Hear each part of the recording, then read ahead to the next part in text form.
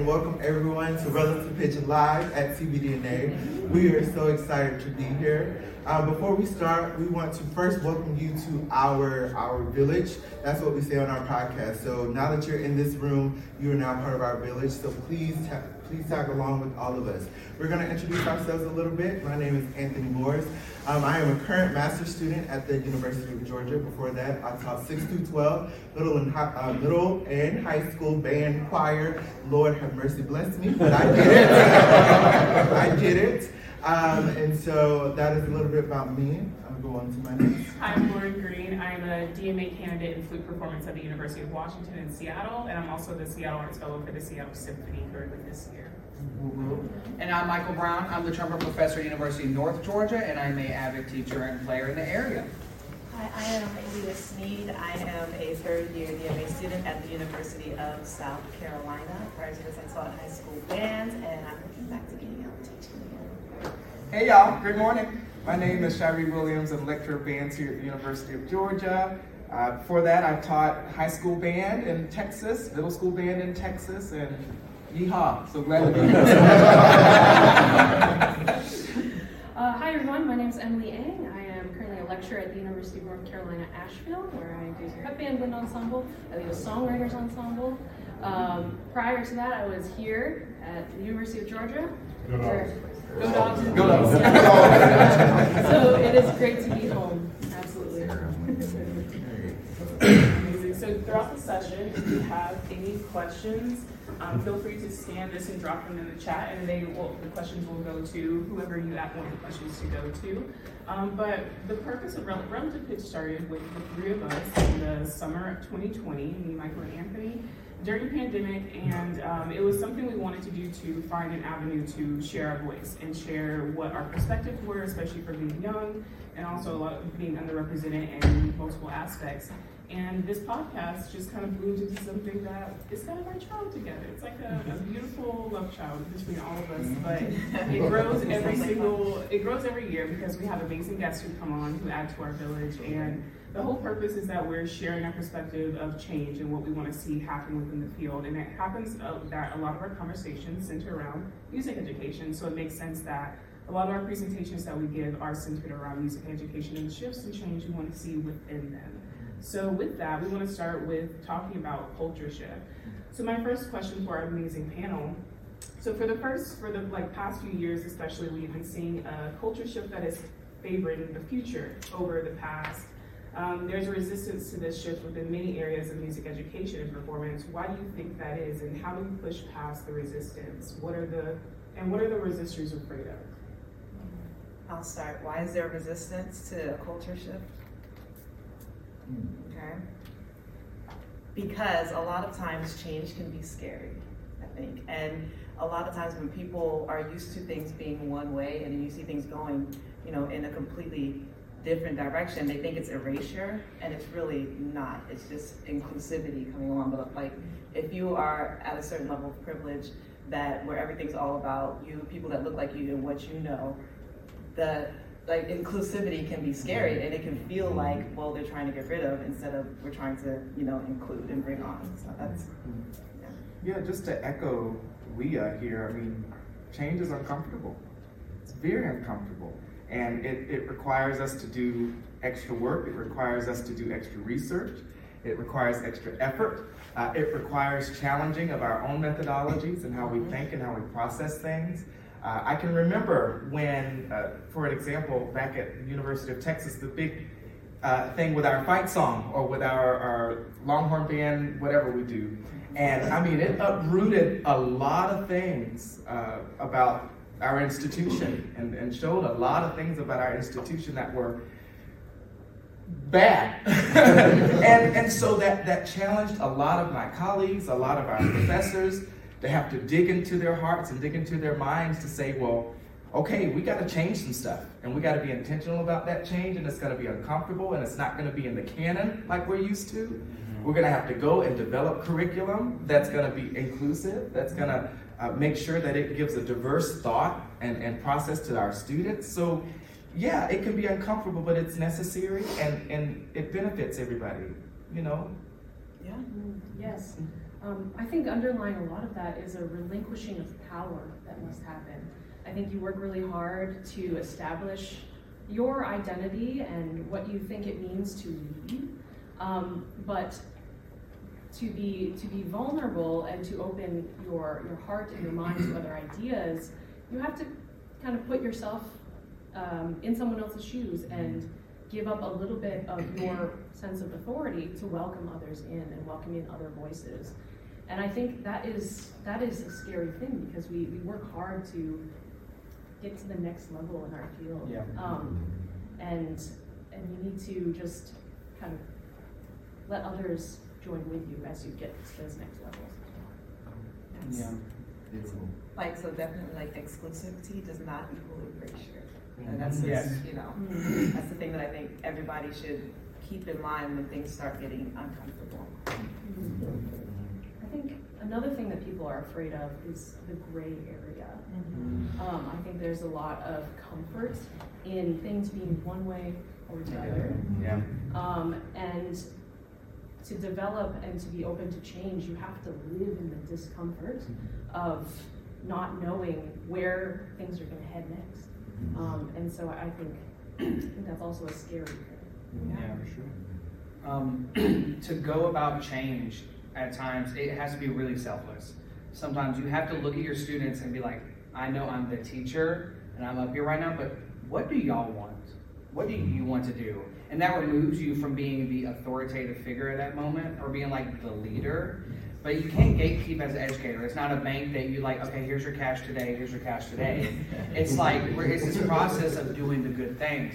And back to Shari's point, change happens every year around New Year's resolutions. And then how long do they stay? Not a long time. Because you can't just break old habits, you have to form new ones. Breaking old habits doesn't work. You have to form new ones that overtake the old habits. I feel like a lot of times we try to break, and we don't build up what's new.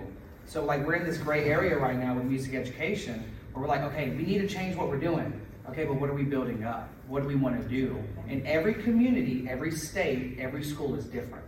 You can't look at what Frost School of Music did last night, or look at what UGA did, or look at what FAMU did, and be like, oh, I'm going to do that at my university. Is that what your students need, or what your community needs?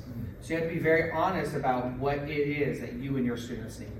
What you said about need, I think sometimes we forget about the need of our students, and we think about, Emily, to your point about what I need to get to the next level. So we put the need of our students, the people who really employ us. Like, I think we forget that the only reason we're here is the people that are in front of us. So if we start to put them in the background, we will cease to exist. Our fields cease to exist. Music will continue, but us as teachers, as educators, as performers, as musicians on this side of the podium, we will not be there. So we employ for everyone to really think of, my students need this, and how can I do this long term, not a short term? And I think that is the way the cultural reset will happen. Because I think we've kind of drifted away from that recently, or not recently, just over time, but everything kind of drifts away. But it takes like a renaissance, a rebirth sometimes. Out of darkness, out of chaos, things will finally become back to being light. So hopefully we're getting back to that point. Yeah, and we talk a lot about how effective changes happen due to taking time to actually sit and think about what needs to happen. We see a lot of go, action, without a lot of consideration of maybe what the action should be, or if you should be even doing anything, or maybe is it you who needs to be doing something different, your students, your program, or should you be considering your community? So these are all things that we like to think about, and we also like to offer our audiences a moment to reflect and think about what actually they consider to be their perspective on these topics. So we have an audience question we would like you all to answer, which is, do you think there is enough change happening within the music education field on a scale of 1 to 5? Because we are saying there is change happening. Us being up here is obvious that change is happening, but how is it enough? How do you feel?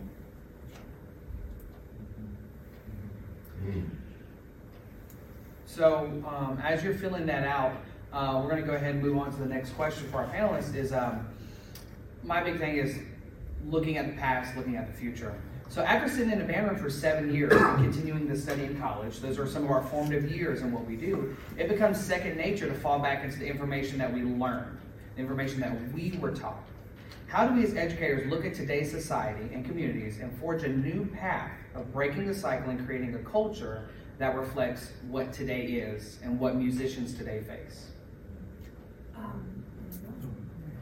Well, my thing is never stop being a student, right? So like as musicians, especially like, here on the collegiate level, especially, we have to stay informed, and it's really hard to become disconnected, from high school. So like we got to stay in there, get to those honor bands, get to those band rooms, learn what the new culture is now, because I can tell you, like even now, I'm 38, but some of these, like the Gen Z kids, I'm like, what is happening? I have to rely on my little sister, to tell me, like, to kind of keep me informed of what's, what's going on. So, but you can't engage change, or you can't foster change if you don't know what you're changing from, and also like what you're changing to, and never lose sight of yourself, like as a musician. Remember, like we were all in 5th grade band, before. As a conductor, I play trumpet. As a conductor, I think about, if I was playing trumpet, or if I was back there, what would I need? So like, what would my students need from me? Because it's not about us, like they said, like Anthony said, like without the students, we're not here. And so without the students, what culture are we trying to change? Our culture? Like we're already here, we're grown, and it's still gonna change, but however, they are, like Whitney said, I believe, the children are the future, right? Yeah, teach them well and let them lead the way. Yeah. So, and I would, just to echo or piggyback, rather what you were saying, Leah, is figuring out, how to exist with our kids in this current generation. For example, with my conducting class, teaching them, I like learn what the new songs are each and every day. And so maybe every now and then you walked in where we're here, like Beyonce, and I'm teaching a certain conducting technique or gesture or something, just to be able to relate to them and understand how they go about, understanding, or how they can go about understanding in a better way. So we're just figuring out what it is that they best relate to, that they best connect with, and putting that into how we go about instructing, putting that into how we go about thinking about things. Reframing is what I like to call it. Yes. So how can we reframe this current day and time so that our kids get the most out of their experiences with us? I know this is super cliche to say, but we do have to be the change. We hear it all the time, and so how we go about forming curriculum, how we go about programming, how we go about being intentional about going out into our communities. I know oftentimes we go into certain communities to get certain people with certain profiles. I think we have to be intentional about going into those underserved communities, those low socioeconomic communities, getting the talent. I grew up in South Georgia, and not a lot of times that we see a lot of folks from those upper echelon universities come down to where we were. So that made us feel less than.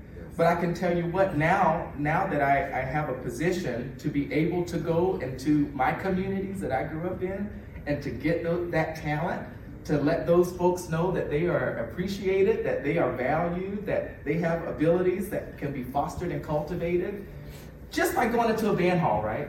Seeing these people and encouraging them to, hey, it's possible. So being the change that we want to see and actually acting on that change. Talk about it, be about it. Actionable items. So Yeah, Leah, I love what you said about always being a student. I think to really create a culture that reflects the community, you have to know your community, you have to contribute to the community, and you have to create your whole world around being a citizen of the place you are in. And so that means listening to the students that you have in front of you. At UNC Asheville, there is a sort of a looser concert band culture. A lot of my students are primarily jazz and contemporary musicians. And so there, I know that they are itching to be creative. And I think I try to also instruct them in ways that foster the creativity, but also give them a sense of structure. So I think it's about a balance, depending on where you are. And yeah, sometimes in ensemble, I will take the students who really want to be creative, and I'll put them with the students who they don't think that they're creative at all. I just sit in the clarinet section and I just play along, and I want to be told what to do. But by bringing those two communities together that I know have strengths, together they form a whole new thing and are able to push each other in ways that are a little bit uncomfortable, a little bit in their own gray area. And so I think that's been a really helpful way that I've listened and responded in my own practice. I want to speak on a point that Dr. Williams made about being the change. So I didn't realize, or maybe I've always said it on this podcast, of representation truly matters. But recently I uploaded like my first TikTok video, because that's what the kids are doing these days. And I just thought, okay, I just want to show that I'm conducting, that's it. Let alone I go do an honor band situation and the kids come up to me, I saw you. You were my first Black person that I saw that I could see myself conducting. We can do this? Yes. Yes, you can. And we were at GMEA. Oh my God. We were at GMEA, and a student who was doing the high school leadership experience, he found me in the hall, and he came up and he was like, just seeing you. I wasn't thinking about music. I wasn't thinking about doing it. But to see us in these positions, to see representation, to see someone break that seal of what it used to be, that is very much change. And I said that and I almost cried. I really did. I did share. It's a lot more prevalent, than you really think. Just this past Tuesday, South Carolina, we visited Fayette County High School, and Myra comes up to me, she's like, Leah, I just really want to introduce you to this girl. Her name is Trinity, young Black girl with locks and everything. And she was just like, I just really wanted to meet you because, oh my God, I wasn't even conducting. I was back there doing electronic stuff, And she was just like, wow, I never see anybody that like, can we have a picture, please? Oh my God, I was just like, Yeah. So, but it happens so often, especially someone like me. I grew up, up north. I didn't see my first Black band director until I came down to Georgia. Barbara Baker was my first Black band director. So, it's that representation thing. It's real, and I know people hear stories like, oh, does that really happen? Yeah, it does. Literally does, all the time. I'll share a quick story, symphony side. Working at the Seattle Symphony has been really interesting because especially Seattle and General Washington doesn't have a huge population of African Americans to begin with, and so especially within that field. So me being on stage with them, and I do a lot of pre-concert lectures with them. I do a lot of Career in the Arts panels where we have students from different communities come. And we recently, Thursday before I got on this flight, did another Career in the Arts panel with them, and there was a group from a studio in South King County, which is historically Black, who came, and a lot of them came up to me afterwards, and they were like, we haven't really seen people who look like me on a symphony stage. And it meant a lot to me because these are students who can't really afford lessons, they barely can afford instruments, and they see me, at this point in my career, in my life, and they see themselves and they see the possibility. So never underestimate how powerful one moment of you, representation, what you can offer to show representation to your students, what that can mean to them. What you can offer, I'm pretty sure we've all been in the CPNA concerts, UGA did a fantastic thing with Ascendant Cycles. They have a lingua franca. We had 3 local high schools that were in the audience. And I just remember all of them just going crazy because they're like, band music we love, hip hop we love, okay, we mix together, and here's this art. Never knew that could happen. Yes, it can. So it's about the repertoire that we choose as well that can really show our students, no, there is an outlet for you and for anything. And not just being a composer, not being a conductor, not being an educator, but there's music therapy, there's all of these other things in music that you could be. So please follow all of those. Let's encourage our students to be the best that they can be, because right now, some of our students don't feel welcome in music. And I don't think none of us in here want any of our students to feel that way, because we wouldn't be here.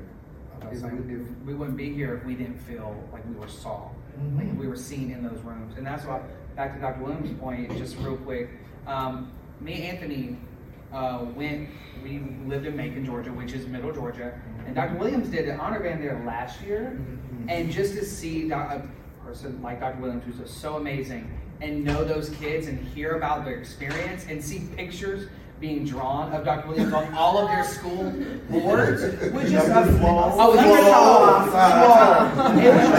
just amazing because I never had a clinician like Dr. Williams, and if I did, I would have been like, oh God, this is fun. I'll show you all the drawing. It's amazing. It's amazing. So yeah, this takes us to our second question. That's again a self-evaluation. Oh, and yes, we'll move there. It rates you. It asks you to rate yourself on how much you feel like you have added to the change happening within the music education field. There's one thing to know that change is happening, but to be a part of it is very different. Yes, and after looking at our results from the first poll, there were mainly threes. From the gist was threes. Everyone's mostly in the middle of there's change happening, enough. There are a few five, or there was 1 5, I think, a few ones, mainly threes and twos, just to give you a general understanding of where everyone thinks. So everyone, we know change is happening, but how is the question?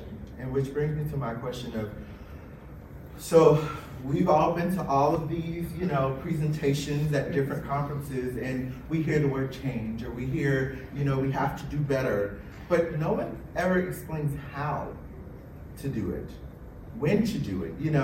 Change doesn't happen overnight. It's a long process. So my question for our panelists, what does change actually look like in reality? And how can we go about that change from all levels, from elementary all the way up to the collegiate level, and programming and diversity, all of that? Well, you're looking at change right now, okay? If you're in the room, listening, hearing the words that we're saying, and if you take something back with you, you are also the change. Anyone can be the change. It just takes an active mindset. It takes, not being passive about it. It takes some bravery. And change doesn't always have to be monumental. It can be as small as, you grew up not understanding that people like to use different pronouns sometimes. Change can be, you know what? Okay, she. Keep it at that. Change happens in many different ways for many different people. And, in order to build equity, which is what we're going for, not necessarily diversity, not necessarily inclusion, but we're looking for equity across the board, and not just, on race and gender, but also disability, bless you, and everything like that, all right?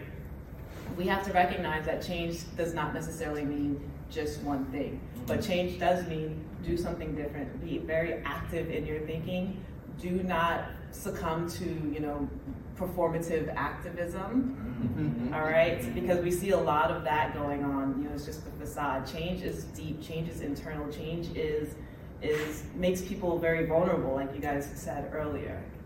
That's just what it looks like to me, I'm sorry. Go ahead. To echo Leah,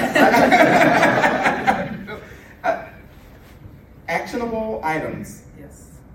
And be they small or large, just actionable items, and being very intentional about what it is that we're doing, always, all the time.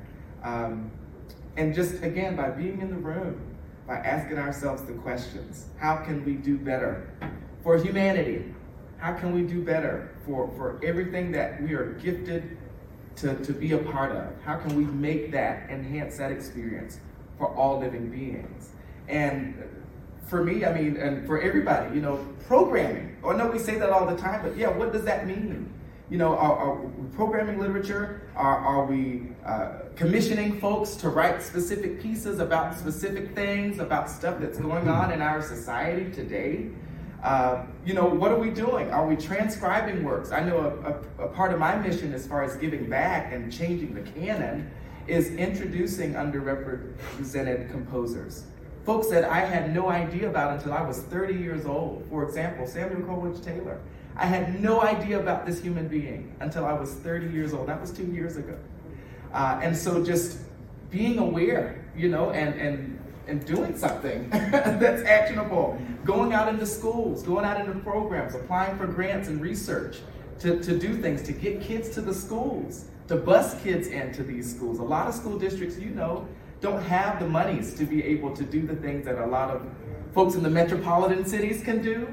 And so how in the world can we help that out? How can we put that into our budget? Hey, director, hey, dean, I want to slot this money here so that we can go out and do some recruitment, so we can go out and do some activities that's going to connect us with our community. I want to be connected with our community so we can know how to make sure that everybody has a seat at the table. Because that's the issue. For me, it's like everybody does not have a seat at the table. Or there's an illusion of a seat. But no one's given that opportunity to say, hey, you're welcome, you're everything, or not everything, but what you have to say, what you have to think is valuable. We're here for you, we're here to help serve you in whatever capacity that is, so that we all benefit, so that we all become a better human. So yeah, that's my spiel, my TED Talk. Yeah, I'm going to speak for myself. For change in my life, I think there are some days that I don't realize how important my identity on the podium is to my students, and I think for me, change is stepping into that and feeling empowered in that, being a queer woman, biracial woman on podium. I think owning that can speak a lot for my students. I would have never thought I would have programmed a Pride concert in my first year, but here we are. In March, we're part of the Queer Studies Conference at UNC Asheville, and I think doing that, it was scary for me. I think now our students are a lot more open.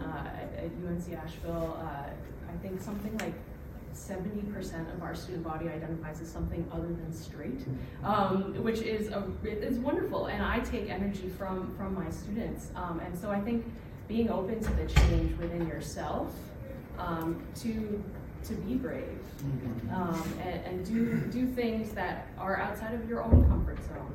I think that is what change looks like, because if we're the ones leading, we're the ones who have to take that brave venture out into the world. And I also just want to remind everybody real quick that change or inclusion does not equal erasure, like I said before. Like look at Miami last night. Oh my gosh. So you had new stuff, but then we closed with some bands. Change does not equal, inclusivity does not equal erasure. And something you all have said is change. I see it as an internal deep thought. Yes. Before you try to inspire change to outside, you need to sit with yourself in a dark, deep room, or with a beverage, maybe, I don't know, maybe with a libation. But truly think about, what can I change in myself first? Because it's not until we think about ourselves first, in this sense, as it is. Yeah. Let's think about how can maybe I could have said that different to that student. Maybe I could have handled that differently. I missed this pronoun for this student. I will get it better. Because so far it's been, I missed that person's pronoun on purpose. Or I missed that pronoun, oh well, that's fine. Yeah, we have to stop doing that. We just have to. Our students are leaving. Students have come up, I don't think just here with the music ed students, sometimes they just say, I don't know. You know, people, because they see so many people leaving this field. I'm like, well, great. That means you about to have a job. Let's do it. You about to have a job. So you inspire that change. You be the next people that is going to be sitting at the CBDNA table with a packed room. You be that person. So please, let's inspire our students to really shine. That's how we can be that change. But it really takes us having an inner thought first. Get uncomfortable. Get uncomfortable. I'll piggyback off of Anthony real quick. We have these conversations after, like I have these conversations after going into different band rooms in high schools, and band rooms be like, I want to change this, I'm going to do this better. We are all really good at assessing and being like, okay, we need to do this better. Very few take that step to sit with a legal pad and be like, this is what the steps look like. If I want to get, let's say you want to get your band to a state conference or whatever, what are the steps look like? How does your community get to that? Or I want my band to go out into the square of wherever city we are and have a packed house. What do those steps look like? You can assess all you want, but until you put an actual plan in front of you, nothing's ever going to happen. And so we want If you have any questions, please scan this. We have one that someone asked, how do you think the polarization surrounding the study of African American history and education will impact music education? Oh, Lord, all right. and we got to be quick. Yes. Right. Okay, that will be the next one. Listen, polarization is because people are thinking that inclusivity equals erasure. If it wasn't that, there would be no polarization. Sorry, okay, I know we gotta go. And here's the thing, please ask more questions because this conversation will never be over. And in fact, we have an episode every Wednesday. In fact, you are now part of Relative Pitch because we are filming this and this will go out on Wednesday. So please follow us on Apple, on Spotify, on YouTube, and that's where this will be uploaded. And we are going to continue to have these conversations. In fact, we're going to have a part 2 of this table right here where we answer the questions that you asked. So please, please, please continue to ask questions, and thank you so much for joining us for another episode of Relative Pitch. And we hope that you enjoy the rest of your CBDNA conference. Thank you so much.